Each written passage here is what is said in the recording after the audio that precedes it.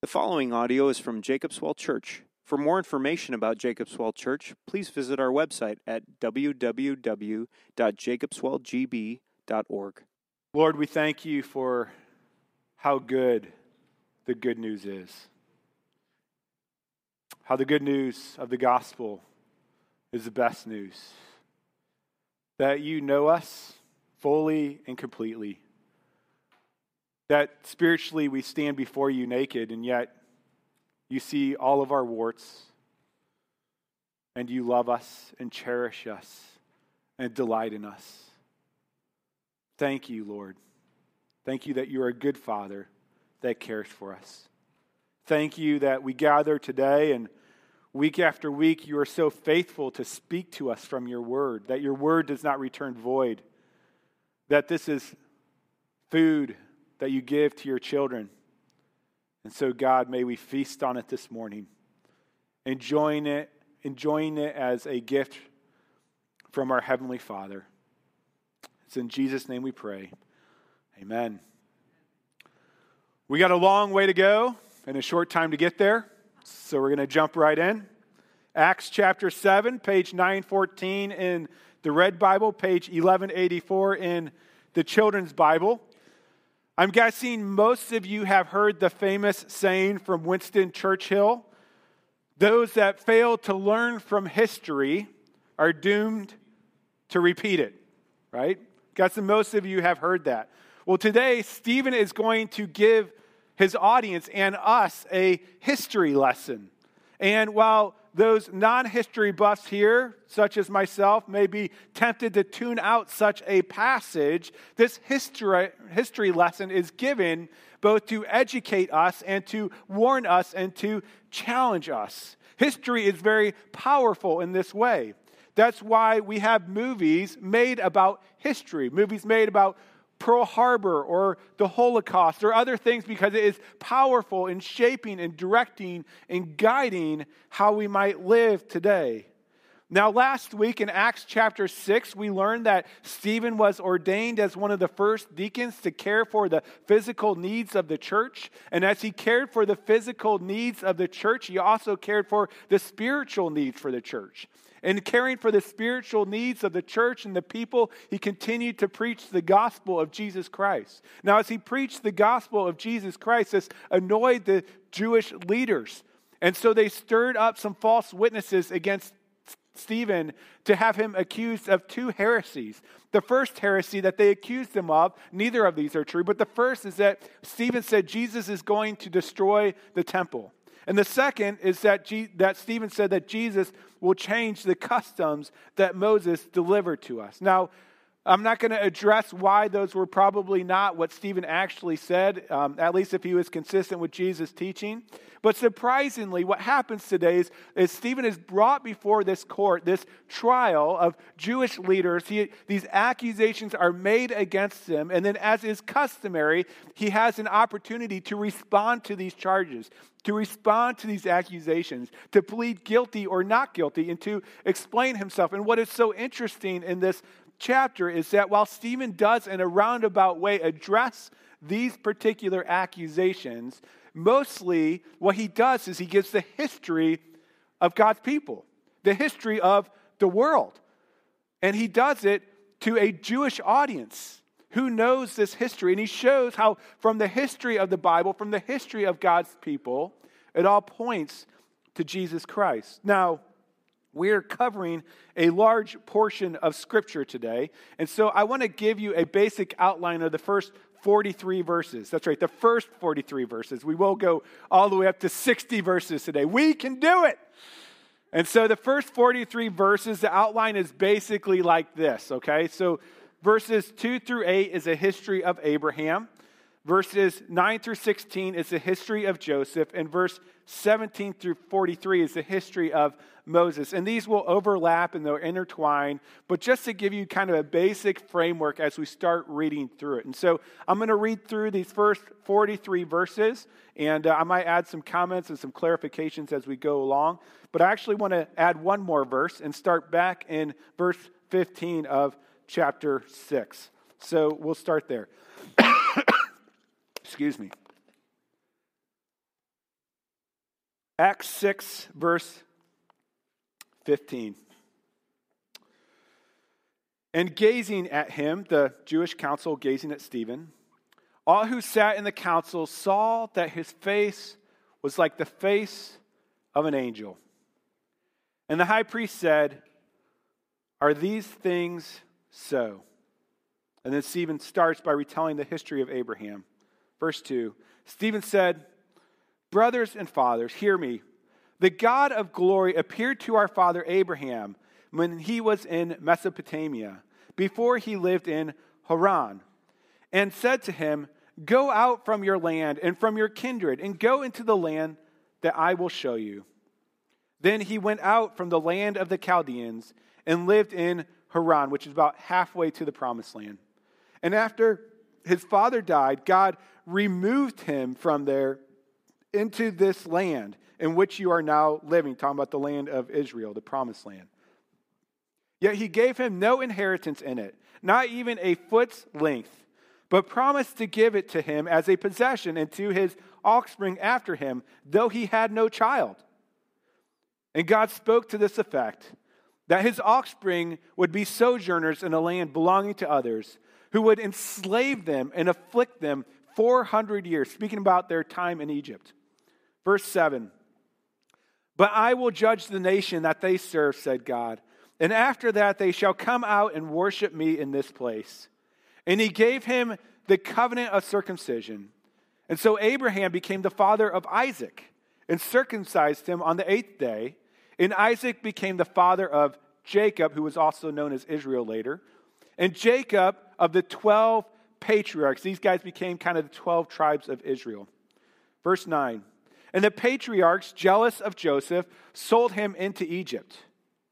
But God was with him and rescued him out of all his afflictions and gave him favor and wisdom before Pharaoh, king of Egypt, who made him ruler over Egypt and over all his household. Now there came a famine throughout all Egypt and Canaan, and great affliction, and our fathers could find no food. But when Jacob heard that there was grain in Egypt, he sent out our fathers on their first visit. And on the second visit, Joseph made himself known to his brothers. And Joseph's family became known to Pharaoh. And Joseph sent and summoned Jacob, his father, and all his kindred, 75 persons in all. And Jacob went down into Egypt, and he died, he and our fathers. And they were carried back to Shechem and laid in the tomb that Abraham had bought for a sum of silver from the sons of Hamor in Shechem." Now fast forward 400 years, okay? And it starts the history of Moses. Verse 17.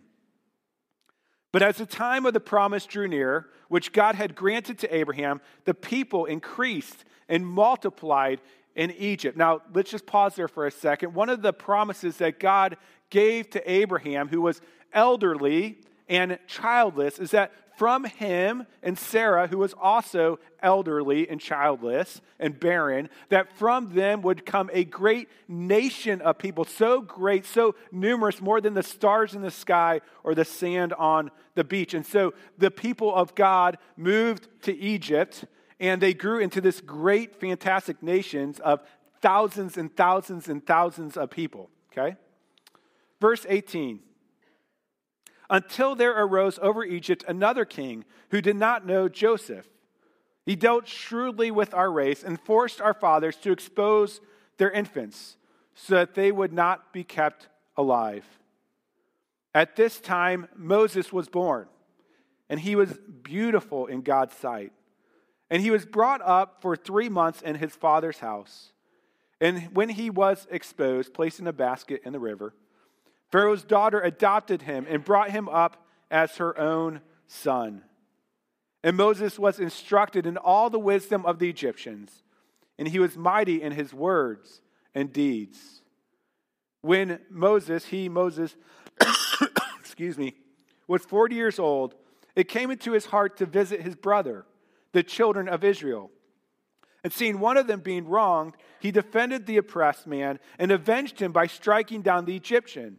He supposed that his brother would understand that God was giving them salvation by his hand.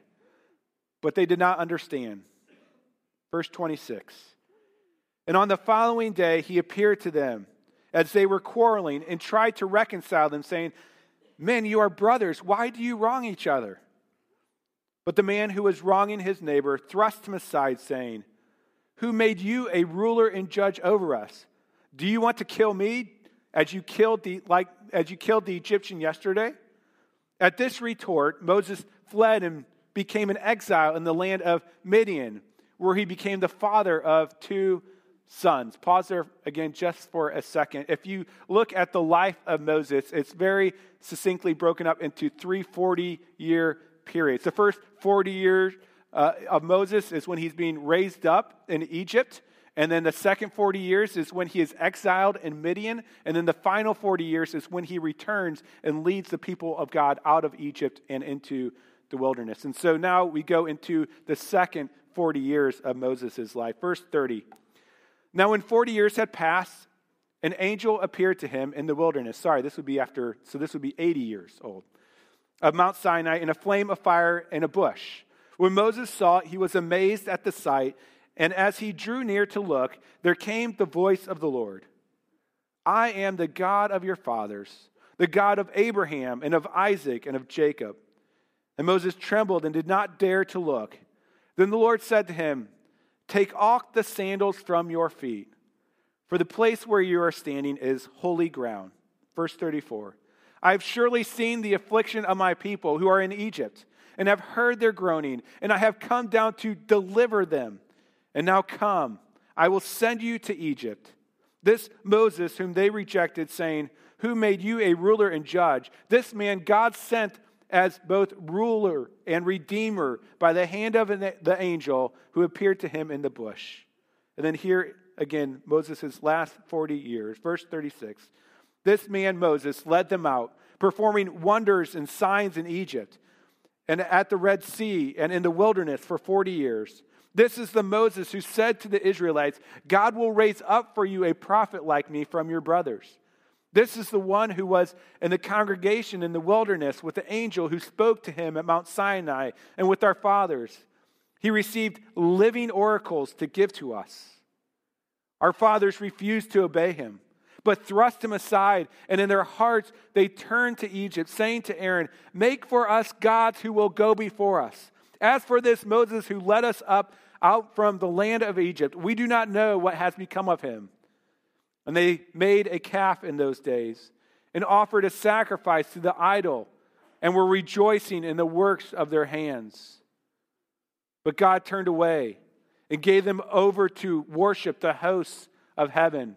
As it is written in the book of the prophets, Did you bring to me slain beasts and sacrifices during the 40 years in the wilderness, O house of Israel?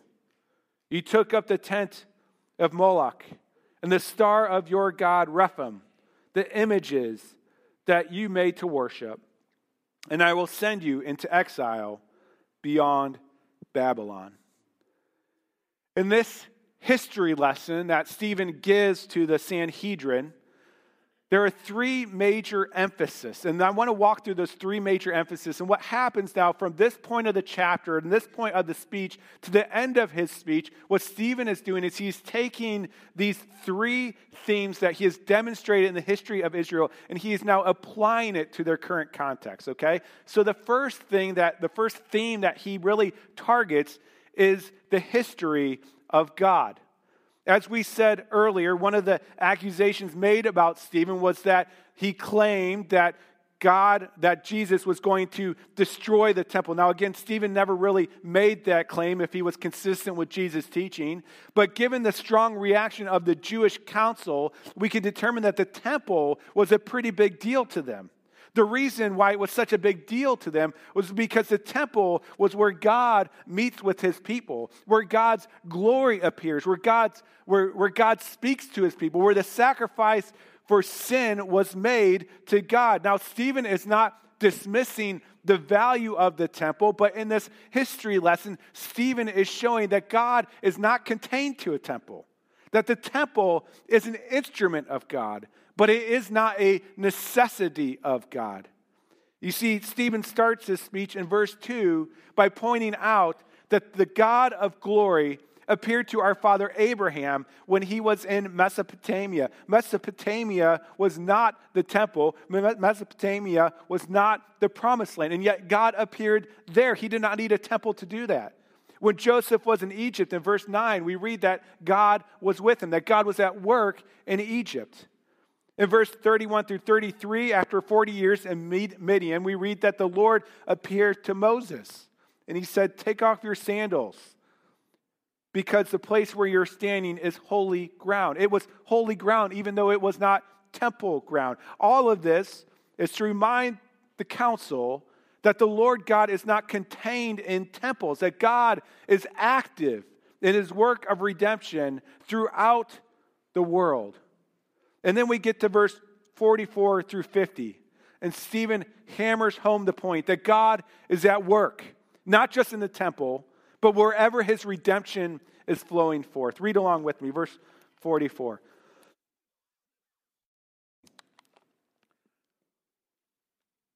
Verse 44. Stephen says, our fathers had the tent of witness. It's a tent where they met with God in the wilderness, just as he, God, who spoke to Moses, directed him to make it, according to the pattern that he had seen. Our fathers, in turn, brought in with Joshua when they disposed the nations that God drove out before our fathers, when they took Jericho and the Promised Land. So it was until the days of David, which was hundreds of years later, who found favor in the sight of God and asked to find a dwelling place for the God of Jacob.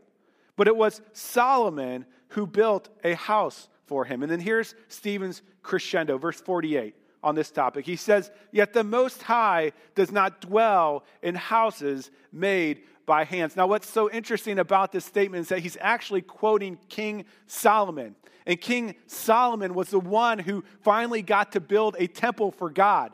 And King Solomon says this right after the building of the temple of God. And so the people are gathered together. They're rejoicing that they had this temple for God to come and to meet with them. And King Solomon says this. It's recorded in 1 Kings 8:27. He says this, but will God indeed dwell on the earth? Behold, heaven and the highest heaven cannot contain you. How much less this house that I have built. And so even Solomon, who's there celebrating with the people of God of this temple that they have, is acknowledging that this temple is not a necessity. It is an instrument that God is going to use, but it's not a necessity because God cannot be contained to a temple. And then Stephen goes on to quote the prophet Isaiah. Verse 48, he continues. It says, as the prophet says, heaven is my throne and the earth is my footstool. What kind of house will you build for me, says the Lord? Or what is the place of my rest? Did not my hand make all these things? Again, Stephen is not arguing against the importance of the temple, but he's arguing against the necessity of the temple. The temple was important. It was a powerful instrument of God, but that's all that it was. It was an instrument that God could use for a period of time to show the greatness of his glory. And it was a temple that pointed to a greater temple, the temple of Jesus Christ. Prior to planting this well church, I was on staff at New Hope Church on the other side of town, great church. And it's an Orthodox Presbyterian church, which is pretty similar to our denomination. And I remember one time I went with Pastor Jim to a presbytery, which is a gathering of pastors, to come under care. And I went down there, and I was in a suit and tie, if you can imagine that, and I was surrounded by 100 guys in suit and ties who were all probably smarter than me, and I stood up, and I was answering questions to come under care, and I said to them, I go, man, I'm feeling kind of sick. And so I remember stepping back from the podium, and I sat down on a chair that they had, and someone brought me some water, and I was drinking it, and I was sitting there hungover is probably not the right word, but with my head hung over, holding the bottle of water. And I just remember sitting there and hearing the thud as the water bottle hit the ground because I passed out. I came to very quickly. It was nothing too immense. And I said, I think I'm going to throw up. And so one of the guys in the suit and tie, one of the pastors, he takes off for the back of the sanctuary and goes to the office to go get a trash can. And Pastor Jim, who I love so much, I still remember his face, okay? He was looking at me. He just kind of goes like this, and he's looking around, all right? And he reaches to grab a bowl nearby, and he brings it over, and it's this beautiful stone bowl that they called a baptismal, all right? And so I see the guy coming around the back of the sanctuary with the trash can. I'm thinking, hold on. The spirit was willing, but the flesh was weak. And the baptismal bowl, yeah, you know what I'm saying. Just remember being so embarrassed and looking to Jim and saying, I desecrated this thing. And this is what he said. Still remember, he said, it's just furniture. It's just furniture. You know, we are so tempted to overemphasize things like furniture. We're so tempted to overemphasize things like buildings, right? I remember in our first few services, someone asked me, when are you guys going to get a building? And I said, when does a baby get a house? I was trying to be gracious and loving, but trying to make the point that we're new. We don't have a building. And the person didn't come back because a building was so vital for them to worship God. They couldn't worship God in a chapel at another church or in a school. They needed brick and mortar. You know, maybe you're not like this gentleman, but maybe you find yourself getting really upset about how things are organized up here or how things are laid out in the children's wing or downstairs or whatever. Maybe you just find yourself clinging to things so tight. And what Stephen is reminding us of here is that God is not contained to buildings, that it is just furniture, and that all of this, the furniture and the building, is a great and wonderful instrument of God that He has given to us. But it is to point to God. We are not to worship this building, but we are to use this building as an instrument to worship the living God who cannot be contained by buildings. And so just to recap, what is the history of God? God is not contained to buildings. God made the people and materials that made the buildings. And God is at work wherever His redemption is flowing. The second major theme is the history of man. Throughout this history lesson, Stephen also weaves in the historical response of Israel to God's gracious acts of redemption. In verse 9, we read that after God gives this vision to Joseph, it says that the patriarchs, his brothers, became jealous of Joseph, and they sold off their own brother into slavery. Man rejects God's servant Joseph.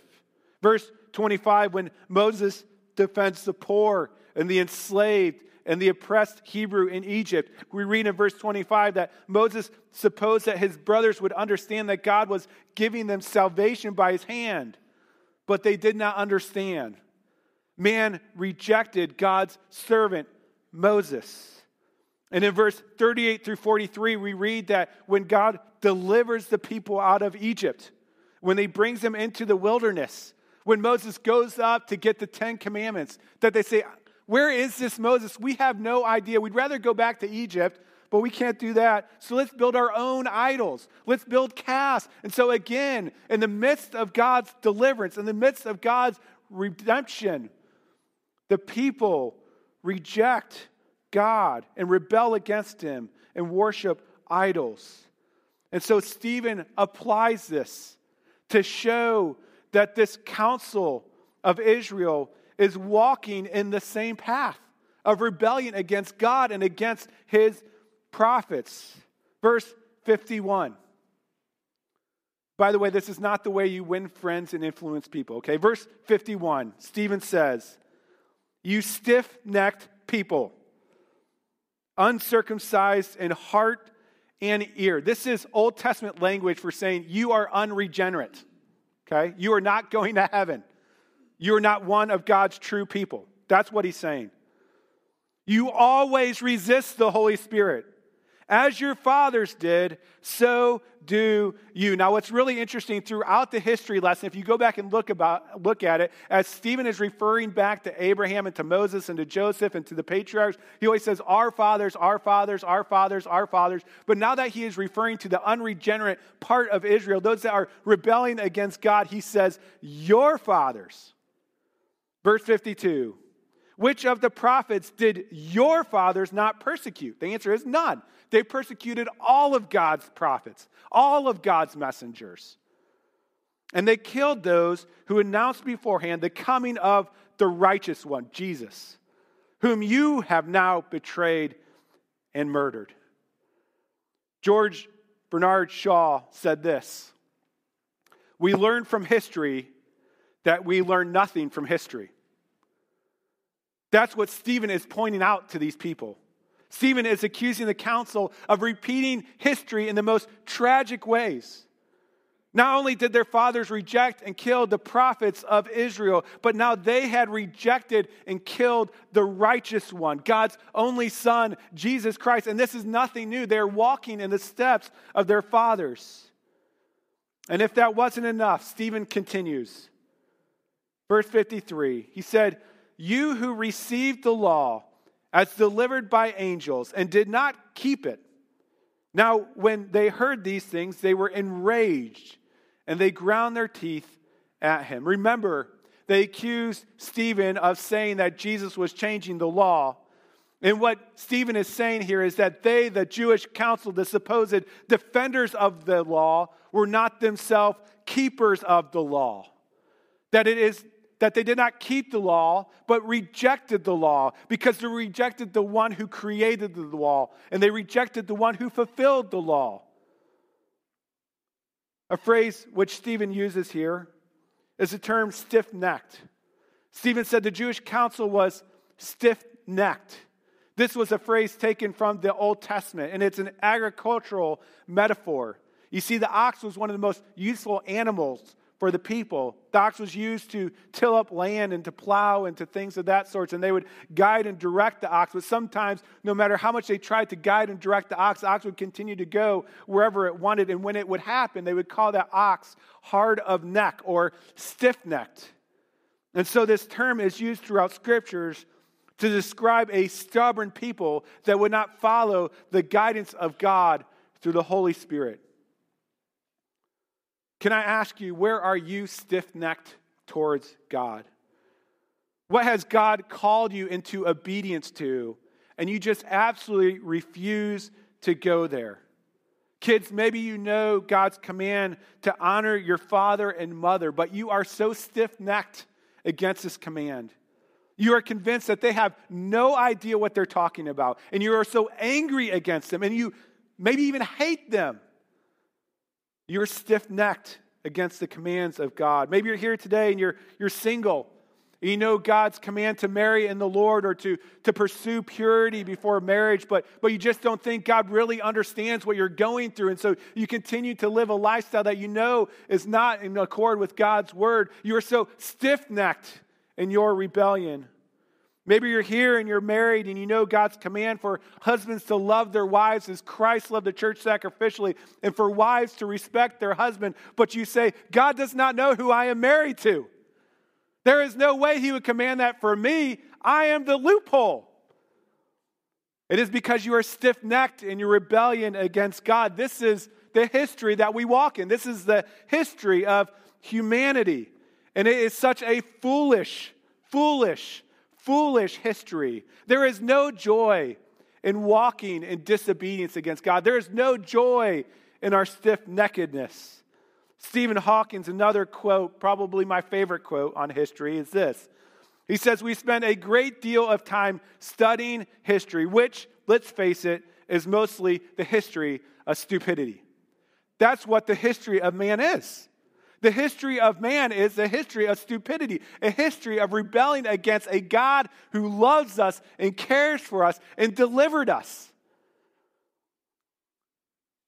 Wherever you are stiff-necked against God, stop repeating the history of mankind, because there is no joy, there is no peace, There is no happiness in rebelling against God. And so you have learned from history the divine presence of God is wherever he is at work. That human rejection is a constant. But finally, we see the history of deliverance. Again, as we look through the history, we see that God delivered Abraham to the promised land. We see that God delivered Joseph out of slavery and bondage up into the high ranks of Egypt. We see that God delivered his people who were in bondage in Egypt, out of Egypt through the plagues and through the Red Sea and eventually into the promised land. And now we read of God's deliverance of Stephen. Verse 55. But he, Stephen, full of the Holy Spirit, gazed into heaven and saw the glory of God. Again, there's God's presence, not in the temple, but in heaven. And Jesus standing at the right hand of God. And he said, behold, I see heavens opened, and the Son of Man standing at the right hand of God. Stephen is in the shadow of death. And he gets a glimpse of heaven. And what Stephen sees is Jesus, the Son of Man, standing at the right hand of God. Now, this is very interesting, and it's peculiar. Because when you read through the Bible, Jesus is not standing at the right hand of God. Jesus is sitting at the right hand of God. Mark 16, Ephesians 1, Hebrews chapter 1, 8, 10, 12. All these say Jesus is sitting at the right hand of God. And Jesus sitting at the right hand of God shows us that Christ is reigning, that the victory has been won at the cross, and he is sitting and ruling and reigning. But here it says Jesus is standing at the right hand of God. And the question is, why is Jesus standing at the right hand of God? Well, I think there are two reasons. One reason is because Jesus is standing in defense of his boy Stephen when no one else will. But the other reason is because Jesus is standing to welcome Stephen into heaven. Verse 57. But they cried out with a loud voice and stopped their ears and rushed together at him. Then they cast him out of the city and stoned him. And the witnesses laid down their garments at the feet of a young man named Saul. And as they were stoning Stephen, he called out, Lord Jesus, receive my spirit. As Stephen faced death, as he peered into heaven, he saw with his eyes what the Apostle Paul would later write with his hands. That for to me, to live is Christ, and to die is gain. If I'm to live in the flesh, that means fruitful labor for me. Yet my desire is to depart and be with Christ, for that is far better. Do you believe that? Do you believe that when you die, if you trust in Christ, you're merely graduating, being delivered to a greater place? Jan Boyce was a member here, and last month we held a memorial service for her. And I had remembered about Jan, one of the things I remembered about Jan is that when Jan was getting sick, when her lung collapsed, I went and I visited her in the hospital. And she's human, just like any of us, and she was scared and she was frightened and she was anxious. And then later on, after a week or so went by, Jan was diagnosed with cancer, a pretty severe cancer that would most likely be terminal, and it was. And after I came back and followed up with her after she was given this diagnosis of cancer, one of the things that just so amazed me was that really kind of for the first time I saw a peace in Jan that surpassed all understanding. She was more peaceful at that time than she ever had been before. And she was actually more joyful than she ever had been before. And she would boldly talk about Jesus more than she ever had before. And I was so amazed by what God was doing through the Holy Spirit. Well, as we sat at that memorial service and we talked about our different memories of Jan, what I found out from my good friend Mary was there was a pivotal thing that happened that gave Jan a different perspective, that gave Jan a different attitude. Pastor Chad had gone and visited Jan after she received the diagnosis of cancer.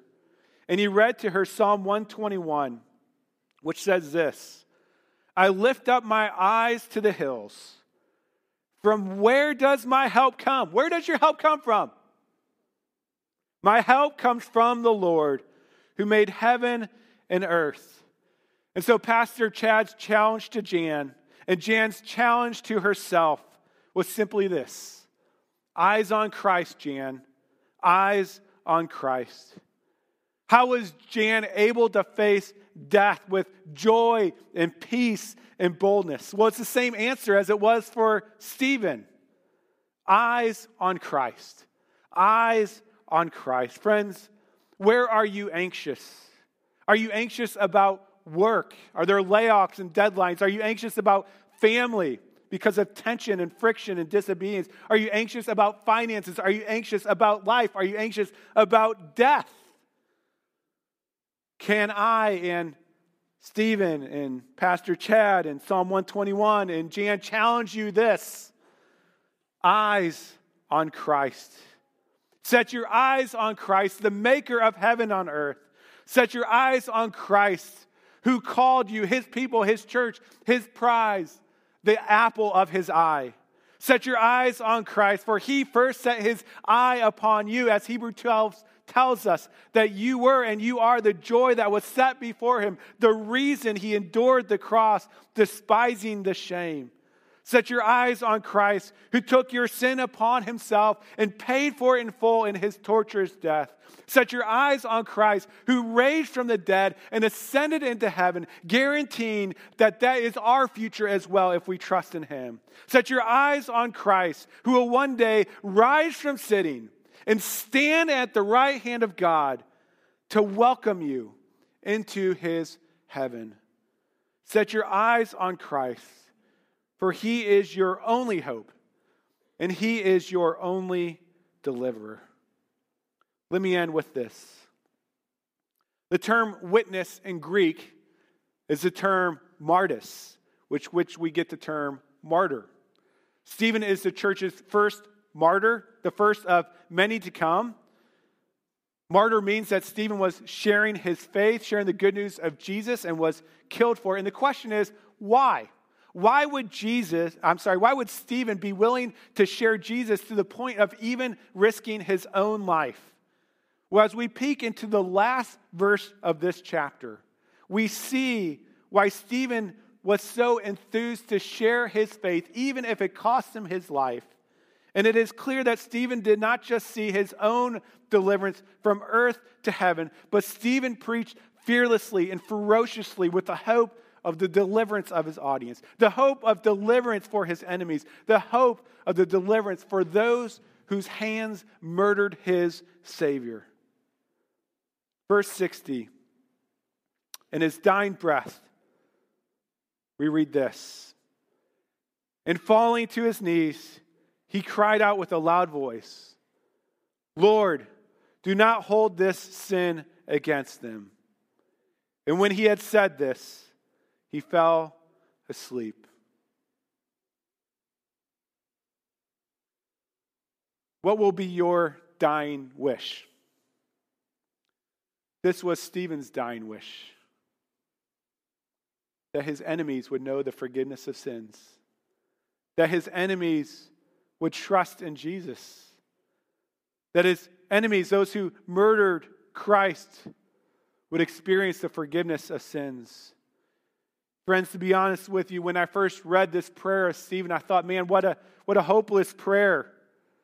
The people that he's praying for hate Jesus so much.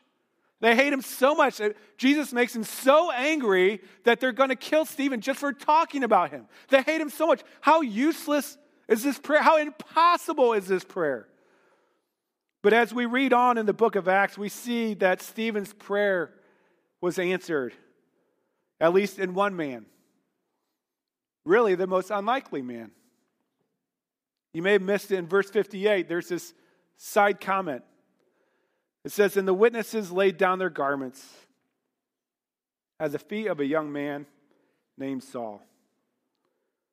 Saul was commissioned by the Jews to persecute Christians, to imprison Christians. As a matter of fact, next chapter, first few verses, you'll read that Saul ravaged the church, that he dragged Christians out of their house to throw them into prison.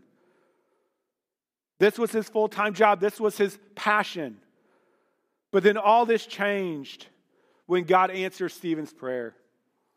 When Jesus comes to Saul, and Saul experiences the forgiveness of sins and trusts in Christ as his Savior. And Saul would become, as many of you know, he become the Apostle Paul. Friends, you may be here and you may be so overwhelmed by your failures, so overwhelmed by your sin. You may think of the ways that you have failed God and failed your family and failed loved ones time and time and time again. You may be tempted to think that you are the worst sinner that ever lived. But the Bible tells us that you are not the worst sinner that ever lived. Friends, do you know who is the worst sinner to ever live? Don't answer out loud. It is not Hitler. It is not Stalin. And it's not you. The Apostle Paul writes in his letter to 1 Timothy, he says, here is a trustworthy saying that deserves full acceptance. Christ Jesus came to the world to save sinners, of who I am the worst. That's what the Bible says. The Bible says, who is the worst sinner to ever live? It's the Apostle Paul. And yet even he was not beyond the forgiveness of God. No matter how much sin you bring in here this morning, no how much failure or shame you bring in here this morning, you are not beyond the forgiveness of God. This is what the history lesson teaches us. Why is it so important to study history? Why is it so important to study this history? Because it teaches us the history of God, a relentless pursuer of his people. Because it teaches us the history of man, a foolish rebeller against their Creator. But because it tells us the history of deliverance, the forgiveness of God for the worst of sinners. May this history lesson remind us of this one thing: to keep our eyes on Christ, both in this life and in death and in the age to come. Let's pray. Lord, we thank you so much for your word. We thank you for how true it is, of how honest it is, about the goodness of you, about the rebellion of our hearts, but also the good news of your deliverance for all who trust in you. Lord, thank you that no sinner is beyond your forgiveness. God, I pray if there's anyone here who does not know you, that they would trust in you and know this great forgiveness that is offered through your Son, Jesus Christ. Lord, as we turn to your table, remind us of your great love. Remind us that none of us are beyond your forgiveness. God, I pray that wherever we are stiff-necked in our life, whether it be in our marriage or in our relationships with our family or wherever it might be at work and beyond, God, that you would soften our necks, that we would be able to focus our eyes upon you, Lord Jesus, and that we may learn from history that you are faithful, that you are good, that you are loving. And may we have that peace that surpasses all understanding. We pray this in Jesus' name. Amen.